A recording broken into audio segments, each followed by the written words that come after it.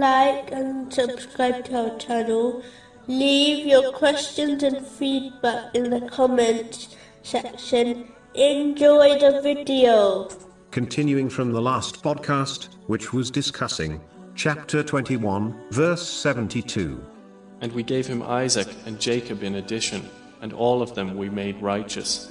Specifically, it was discussing how to raise a pious child. An aspect of raising children in the correct way is to constantly encourage them towards good behavior in a kind, loving manner. In most cases, aggression will only push a child away from what the parent desires, as advised in a narration found in Sahih Muslim, number 6601. Allah, the Exalted, prefers kindness. A family will therefore be more blessed when they treat each other with kindness. Only on rare cases should aggression be used, but even then, it must be controlled by only being used in a parent's tone, not their physical actions. This is similar to punishing a child within limits. When showing kindness will not help, such as grounding the child. But in most cases, kindness is preferred and should be shown in words and actions, such as rewarding children who have behaved well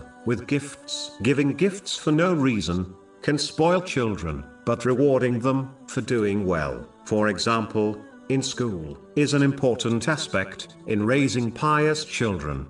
An aspect of raising pious children is by teaching them from a young age to abstain from sins and bad characteristics, such as lying.